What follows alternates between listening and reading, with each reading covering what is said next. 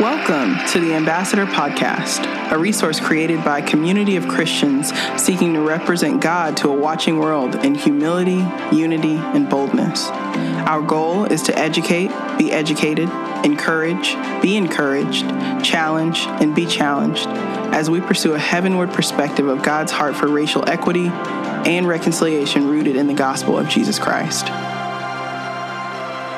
What's up, everybody? Welcome back to the Ambassador Podcast. So this time, guys, we're actually going to give you guys our first episode. And so the title of this episode is going to be called Unity in the Church, right? And so by now, you'll have a taste of what the Ambassador is. And like we said, we do have a website, right, where we have a bunch of resources on there. You can go there, you can check us out, you can see our mission, check out the stories, click on that resource tab. And what we have there are a list of books and a list of films you guys can go in and check out. A list that was comprised by myself and our co-hosts here, Persia and Tracy. And in those, we have little descriptions. Go ahead and read those, man, and pick out some books, find some movies you guys can watch. Watch them as a family, and we'll try to get some kid-friendly ones in there, too, for you guys with kids, and you guys can all learn together. So, just to give a little overview, the Ambassador is a biblically informed Christian coalition that engages issues of religion, race, and culture in ways that pursue reconciliation. And so I'm your host. My name is Jared Cole, and I'm also the content director at the Ambassador. And I'm joined today by my co-hosts, Persia and Tracy, two women I just value very, very much. I say this all the time, and I'll say it again. You guys are amazing to be doing ministry alongside. And so really excited to have you guys here. Persia, glad you're here, girl. Go ahead and introduce yourself. Tell everybody who you are. Yeah, I am Persia Gambles. I am from Lubbock, Texas, West Texas, if you don't know what part that is, where the Texas Tech Red Raiders win, sometimes, not often. And I have been in ministry, vocational ministry. This will be my going into my fourth year and my second year where I work now here in Ames. And then my heart for the Ambassador is literally the gospel, the life, death, and resurrection of Jesus Christ, as well as Micah 6:8, that we're called to do justice, love mercy, and walk humbly with our God. That's good. And Tracy? Yeah. Hi, I'm Tracy. I'm from Compton, California, and I've actually only been doing full-time ministry for the past 2 years, and now have been in Ames for 2 years. So get to work with a youth ministry, and it's been super sweet thus far. Yeah. And I think similar to Persia, my heart for the gospel is that people would, and myself, would continue to get to see Jesus more clearly and love him more clearly, and that comes from being people that speak boldly, walk humbly, and choose to call out injustices. Yeah, that's awesome. And man, these women, they're so great, man, and they didn't talk a lot about what they actually do, man. But I can speak on their behalf. They are beasts, and so they get things done. They are true ambassadors for Christ, and I'm so glad we're doing ministry alongside them. So you all right too? Yeah, you cool. I ain't want too long, no. I ain't want too long, no. Yeah. So, man. The vision of the Ambassador, you guys can help me out with this. Just talk about the vision of the Ambassador. Once again, we are a group of people who just really love Jesus. Mm-hmm. We love Jesus. We want to make Jesus' name known. Yeah. We want to proclaim his name until our death. That's just who we are, right? That's just who we are. And so that's first and foremost who we are. But we also believe in the power of God to reconcile what has been broken, right? Mm-hmm. He has that power. That is the narrative of the scriptures since the fall in Genesis 3, right? Is that his main goal is to come, live the life he did, right? Die, be resurrected, ascend to heaven, come again a second time, and once again, reconcile everything back to perfection, right? And so we specifically believe these things are also true in our context of America on issues like religion, race, justice, and culture, right?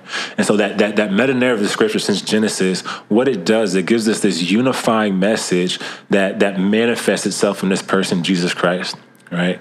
And we believe that reconciliation and that ministry of reconciliation. You guys maybe heard this before on one of our other podcasts from 2 Corinthians 5, that ministry of reconciliation is at the heart of the gospel and should not be a topic of the church, but should actually inform the church and its witness, right? And so, yeah, you guys can speak a little bit more into that, just that vision of the ambassador. Yeah. I mean, I think the heart of what God cares for, hopefully, is what we care for, and namely in realms of racial reconciliation, because God, in his grace, has granted us his son, Jesus Christ, his life, death, and resurrection, and that grants us vertical reconciliation with God, our creator, our father, our friend. But that also grants us horizontal reconciliation with one another. And we namely mean racial reconciliation here, but all types, you know, across gender lines, across background lines, across like any form of difference or differentiation that you can have from one human to another. The unity we have in Christ is supposed to legitimately eradicate that and only leave there to be love, compassion, and dignity. I love what Paul says in Colossians 3, right? He lists off this list in a lot of his epistles, right? But in Colossians 3 is one of my favorites, where he says, there is no Jew or Greek, slave or free, male or female, barbarian or Scythian. And then he goes on to say, but Christ is all and in all. I love that. I love that verbiage, right?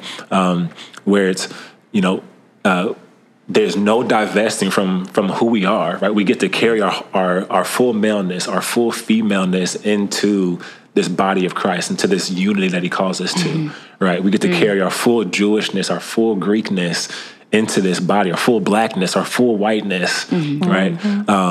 Into that. And it's such a beautiful picture, right? And I think the heart behind this as well is that so often what we see is that people of different cultures go into an environment, and what ends up happening is this thing we call assimilation, right? Where I think what should be happening is unity, right? There's a huge difference there. When you're unified, you come together amongst your differences. You don't ignore your differences. You come together in spite of them, right? You should stand out because of them. This is a body, by the way, right? The image of the body is there's so many pieces, right? Everybody can't come to the body and be a hand. Everybody can't come to the body and be a foot. Everybody can't come to the body and be the head, right? There's got to be diversity in that, right? Unity actually lends itself to this idea of diversity. You can almost argue that unity without diversity isn't quite unity. It's sameness. You know, it's uniformity, right? And so. Yeah, I think even hearing you say that reminds me like of the verse in the Bible where it's, man, they will know you by the way that you love one another. Yes. And so how is it that we are loving one another? It is not that like we can't be silent. We can't not speak up for the oppressed, because we see throughout the Bible Jesus actually validating those who are sitting on the side of the road and calling them by name. And so how do we as people who know and love Jesus actually say, I see you and God is calling you by name? Come enter into the Father's love, who's been calling you from day one, who knew you before the foundations of the earth. Like, are you willing to listen to that? Are you willing to walk and be a part of that and speak gospel truth? Wow, that's good. That's good. Yeah.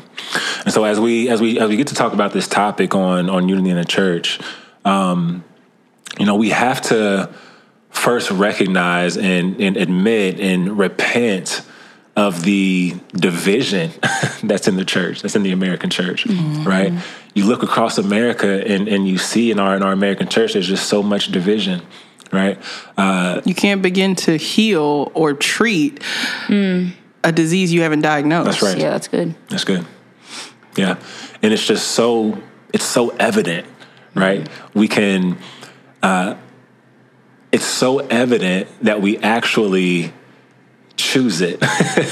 You know, we choose it and chalk it up to comfort, you know, and saying, you know, this is good because this is how people like to come to Christ. You know, there's so many ways we can talk about the homogeneous unit principle and talk about how churches across decades, have been using this principle to erect buildings in churches and saying, this is fine because people are being baptized, people are coming to Christ, right? But I think what we're doing is we're actually bastardizing the gospel and saying we're not gonna reach the nations. We'll have a global missions, we'll have a local missions, but we're not going to be a body, a local body of the nations, of ethnos, right? That nation, that word for nations in the scripture, that I believe we're actually called to, right? And that looks different in everybody's context. It's not going to look like a multi-ethnic church expression everywhere,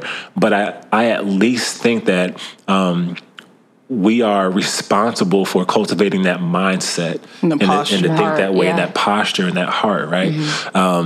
So that way we're not actually, we don't turn away, right? Because what we're doing whenever we're building these buildings and we're building these churches, we seek them and we build them in a way that if we don't say these things overtly, we're saying them covertly, right? Where whatever we don't say explicitly, we're saying implicitly when it comes to where we choose to put our church, when it comes to how we choose to worship, when it comes to the people that we draw our theology from and how we speak that from the pulpit, right? The things that we don't choose, I'm saying it again, explicitly, we choose them implicitly, right? And I think that the pursuit of unity, more specifically unity across cultures, that will naturally knock down those kind of divisions that we're starting to see in the church, especially across racial lines, right?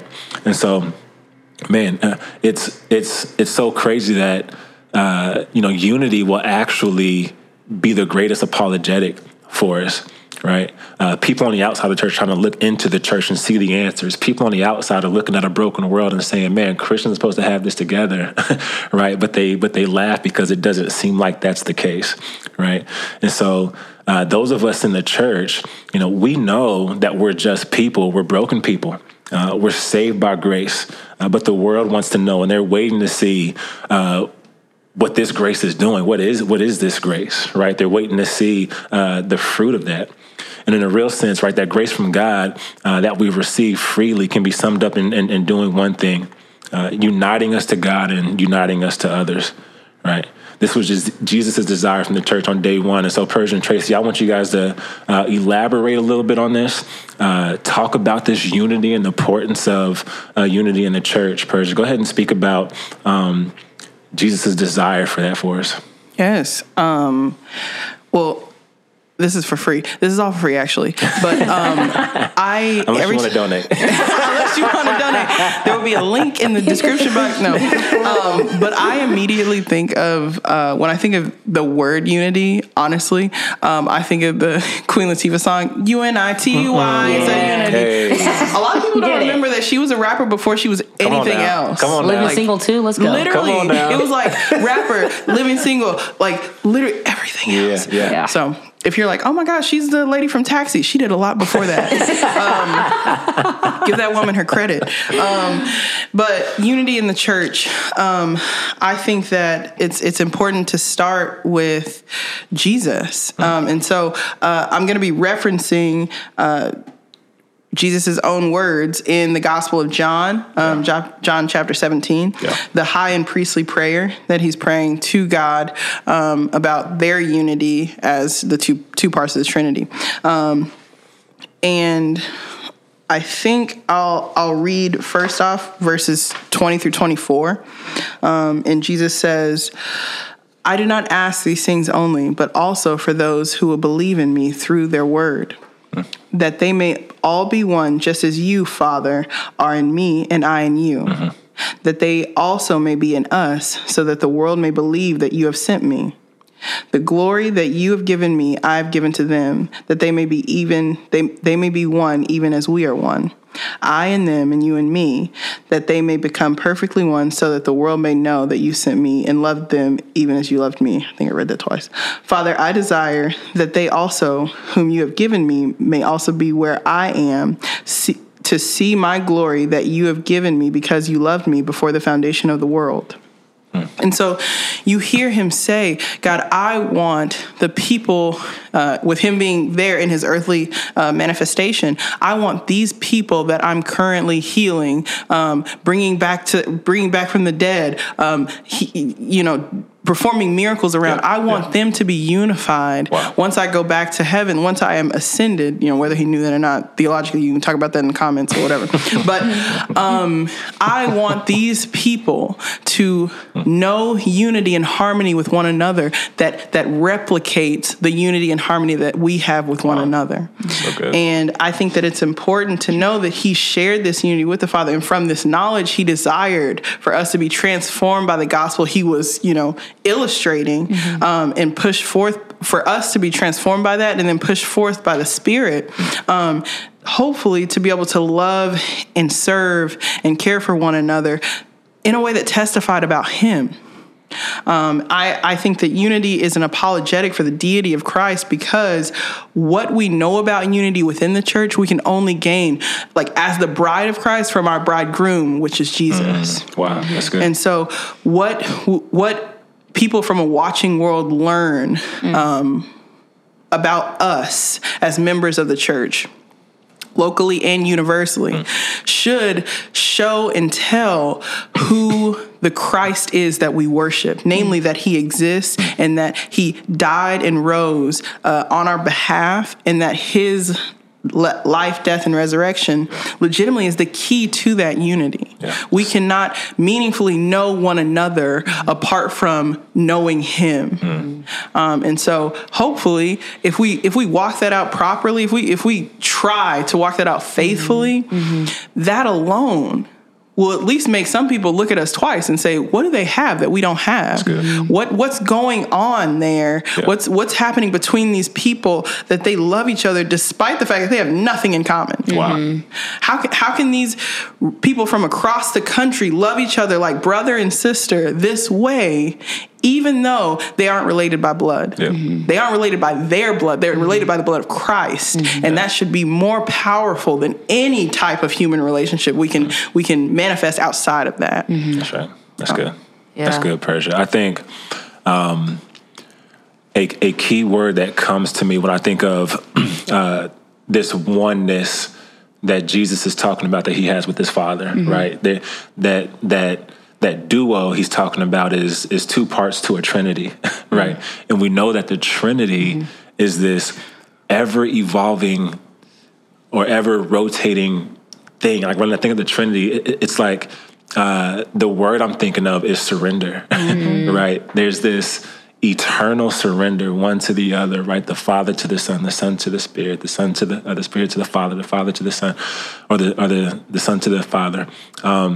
And it's like, that's the kind of a posture, right? That's going to be asked of us. Yeah. That humility that we talk about, that thinking of others as higher than yourselves. That it's a type of surrendering that bonds that unity that we want to see. Yeah, that's good. Yeah, I think the thing that I really want to highlight, even as we talk to unity, is what you said, Persia. Like, we actually cannot do anything apart from Christ. That the start of all this will always be Christ. The end of all this will always be Christ. Everything in between is Christ. That's what we want to proclaim. We want to see people to come to know him. That's where we were running towards. And so even as we highlight that as like God is the vine and we are the branches that come from that, that unity does not mean uniformity. Yeah. And so what we mean by that is like, yes, Jesus' blood, life, resurrection, the fact that he's coming again unifies us as a body. But if we look towards Revelation 7, it says every tribe, nation, and tongue will worship him. Yeah. And so that means that I actually, in order for me to even flourish in the ways that God has created me, that I don't have to not stop being black. Wow. Actually. That actually glorifies God, that I live out the ways that he's created me. Yeah. Yes, as believers, we will come before him and say the gospel is number one and I will die to parts of my culture. Yep. But so will other people. Wow. We can't do that if it's only one side of a church dying to their culture day in and day out. Come on. And so if we actually want to be a church from a Revelation 7, one that actually on earth now is trying to pursue what Christ has called us to do today, that require us to be people that don't say, man, you need to deny yourself, all of who you are, mute yourself in order to come into the churches, but actually that you would be able to flourish and grow to look more like Jesus day in and day out as a black person, as a white person, as a other minority and such. Yeah. And so I think we cannot miss the part of that yes, be unified, but yes, also that doesn't mean that we need to deny who God has created us to be. Yeah. True. That's so good. Yeah, that's real good, Tracy. So, man, to add to that, right, there's so many scriptures that we can kind of pull apart and bring into this idea of unity, right?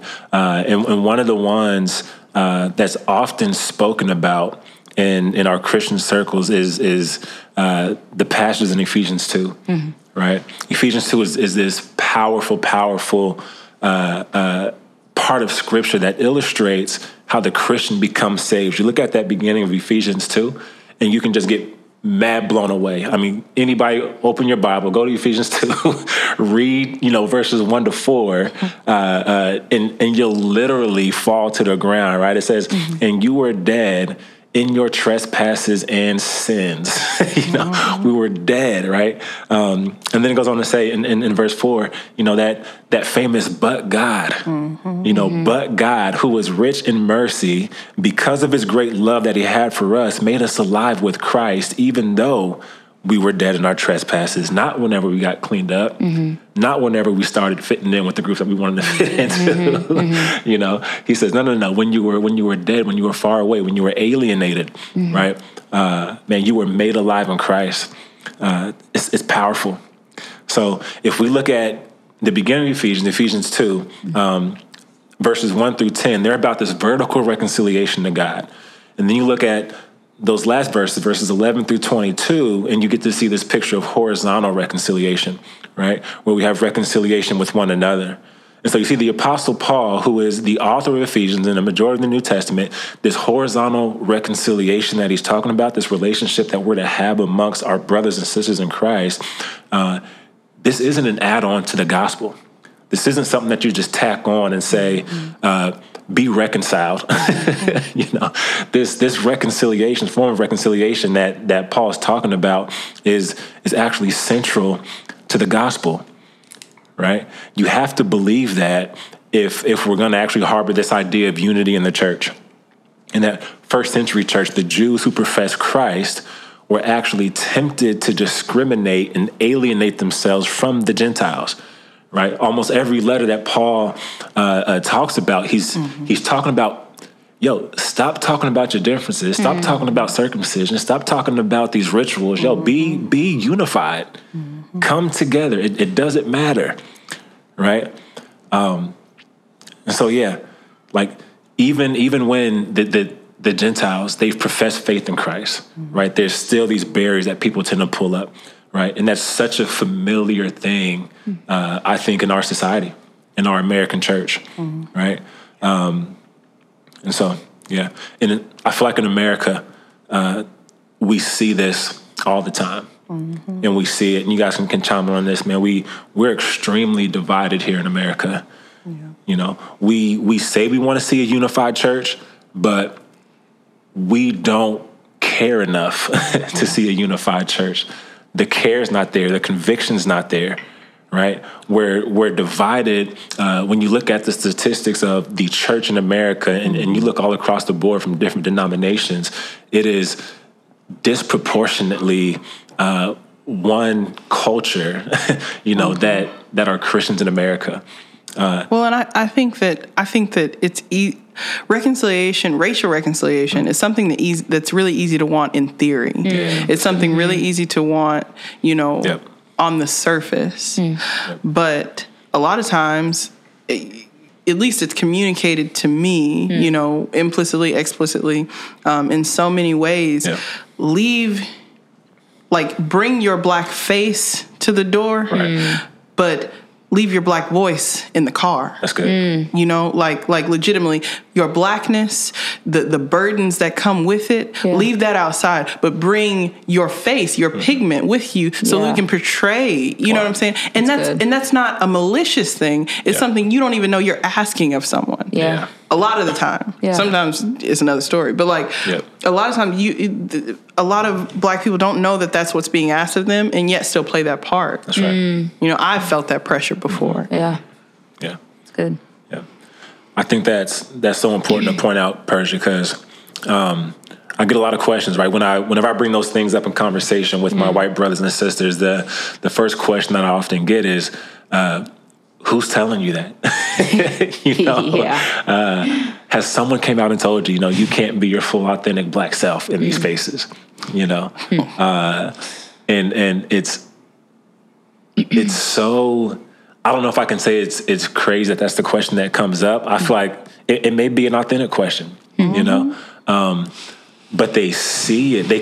They have to see it whenever we start talking about things that matter. Whenever we start bringing up the feelings that we feel like we've been suppressing to be in these spaces, right? Whenever we bring those things up, and then they go either ignored or they're pushed to the side or they're appeased or buffed by some other means.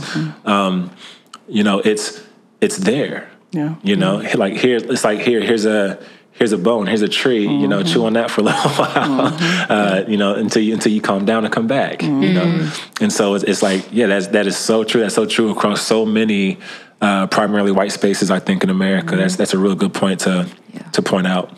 Right. And so like this divide, it's so embedded into the American culture. It's not just in our churches. This divide across racial lines, right? It's evident in income. Yeah. It's evident in our neighborhoods. Yeah. It's evident in our schools. It's evident in our politics, right? And we don't got to go there to politics right now in this podcast.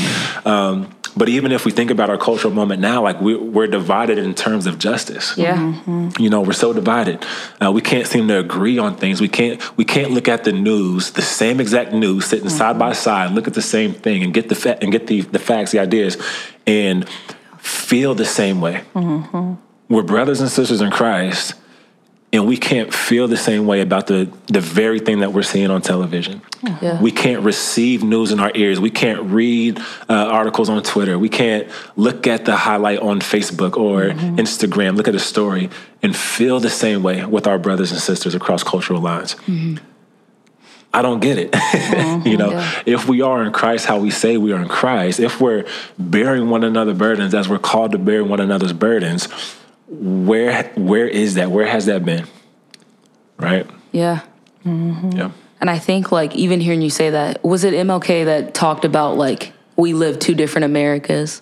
I'm not sure. Yeah, I'm not sure who it was. I mean, just dropping somebody. MLK. I mean, it's a good word anyway. It's true. Yeah. Someone said it. He probably felt that way. Yeah. Don't quote me on who it was.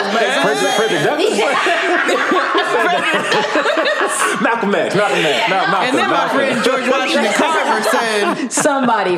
But I think even as you say that, Jared, that reminds me, as I think about my own life, like, I was blind to my sin. I needed Jesus to actually come in and convict me of my brokenness and my neediness. But that came from me saying, I can't do it on my own. I actually need Christ to open up my eyes. And so I think even to move towards that posture for people to see, even get a vision of what God is calling us towards unity requires for people to go to God's word, be convicted by what is true of what he says, and allow the Holy Spirit to move in them to say, I want to see, I want to listen, I want to move towards what the gospel says. That's right. That's so good. And I think it's important to point out that in my personal experience, and you guys can maybe testify to this, is that, you know, we've, you know, by the grace of God, but it's also a tragedy that I start to see some of that right now in this cultural moment with the death of, with the assassination, the murder of George Floyd, right? I've seen, I've heard, and I've felt hearts turn before my eyes, you know? A lot of times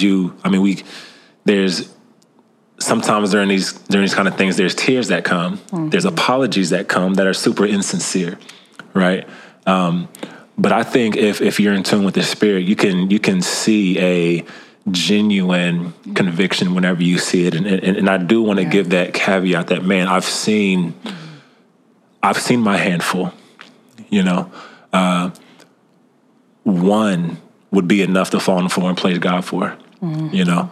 But man, there's so much more hope in me whenever I see those things, right? Yeah. So to kind of wrap up the podcast, I wanted to just give out some more practical things that we can think about. I know you're probably going to say practical things that you could do, but man, before we move to the doing, we have to do just the mulling over. Like there's a time, there's a process in how we can better think about things, how better we can be convicted. Let it sit in our hearts for a minute. And so, man, what I do is I've been reading a lot of books, and one of the books that's touched me lately is this book by Christena Cleveland called Disunity in the Church.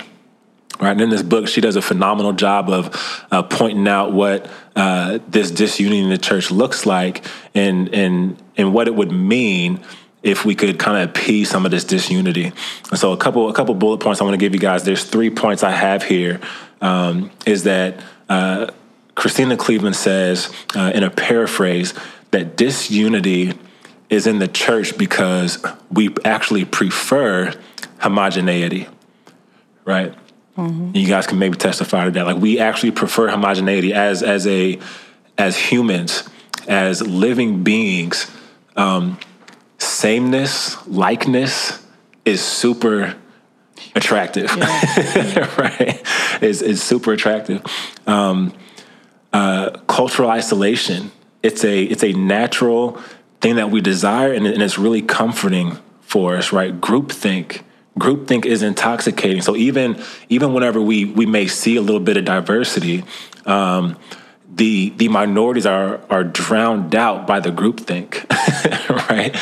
It goes back to what you were kind of saying, Persia, is that it's hard to stand out in your own convictions. It's hard to come in fully and not check yourself at the door, right? If you didn't, you could impact that groupthink, right? And so I think what would be helpful to appease some of this disunity is like, man, invite for homogenous places.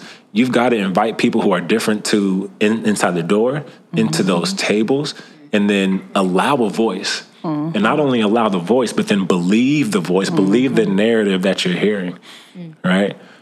This disunity in the church because of homogeneity, like it literally should not be. Right? When we think of the church in Acts and when it first began, right? When Paul and Barnabas went down to Antioch and they were first called Christians in Antioch, they were doing the Lord's work before then. They were doing everything. But it wasn't until then when people saw them in all their diversity and unity unified around the foot of the cross, that the Bible literally tells us they were first called Christians then. It's crazy to think about.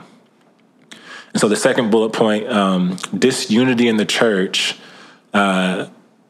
we have disunity in the church because we don't have courageous conversations, right? And that's something that we hope the ambassador is actually gonna play a part in, is encouraging these courageous conversations, encouraging the hard conversation, right? It seems like in our churches that everything that doesn't not fit into a couple categories is considered political. We got to stop doing that. We got to stop doing that. Whenever we start talking about something that's difficult, something that we can't readily identify with or we're opposed to, we have to stop tagging it with that political tagline and say it's off limits to talk about. Okay? That's what we call compartmentalization. You can't compartmentalize your faith if you want unity in your church, right? And so the third point, disunity is in the church because churches are afraid to lose. They're afraid to lose, right? And this is the tough point to make, but it's a real honest point to make, right? When money starts walking out of the door, when people start walking out of the door, right? You have to kind of reel those things in. There's a tendency to reel those things in, right?